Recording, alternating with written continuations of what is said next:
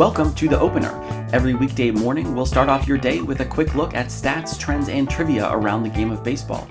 I'm Jeff Sackman, and it's Monday, May 24th. Each day, we select 3 numbers to highlight the latest news in the sport, and today, those numbers are 59, 41, and 18.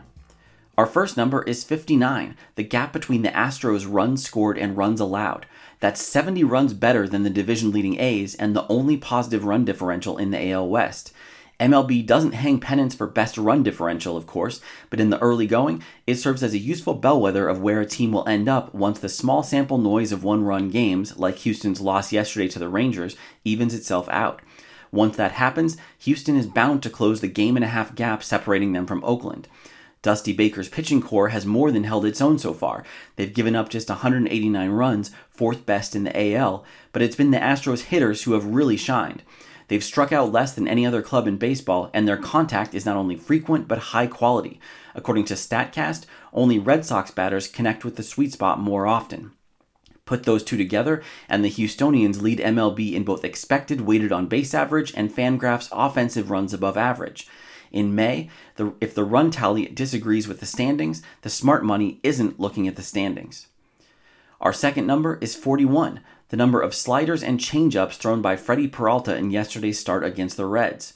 In less than 2 years, the Milwaukee hurler has gone from a 2-pitch arsenal that earned him the nickname Fastball Freddy to a 4-pronged assault that has made him one of the most dominant starters in baseball.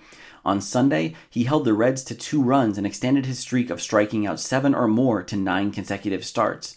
The slider, which he never threw at the major league level before last season, has represented 1/3 of his pitches this year, a devastating addition that has resulted in a strikeout 37% of the times he throws it with a 2-strike count.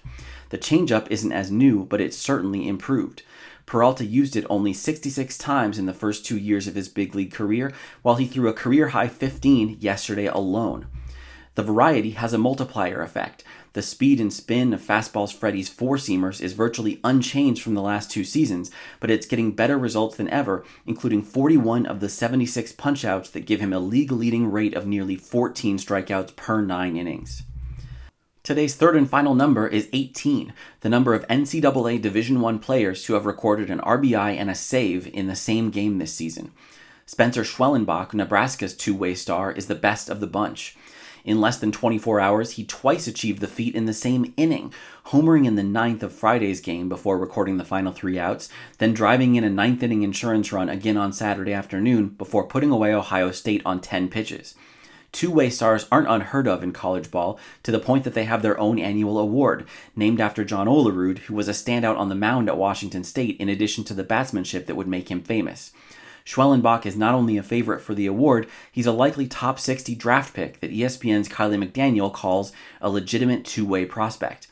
The majority view is that the Cornhusker is best suited to shortstop, where he can hit every day as well as take advantage of the arm that has struck out 28 in 24 innings of work this year. While he's not quite the next Shohei Ohtani, the club that picks him in July will have a difficult decision to make. That's it for today's episode of The Opener. Please subscribe wherever you get your podcasts and let us know what you think on Twitter @OpenerPodcast. You can help others find the show by leaving a review on iTunes, and you can always find episodes and full transcripts at openerpodcast.com. Thanks for listening.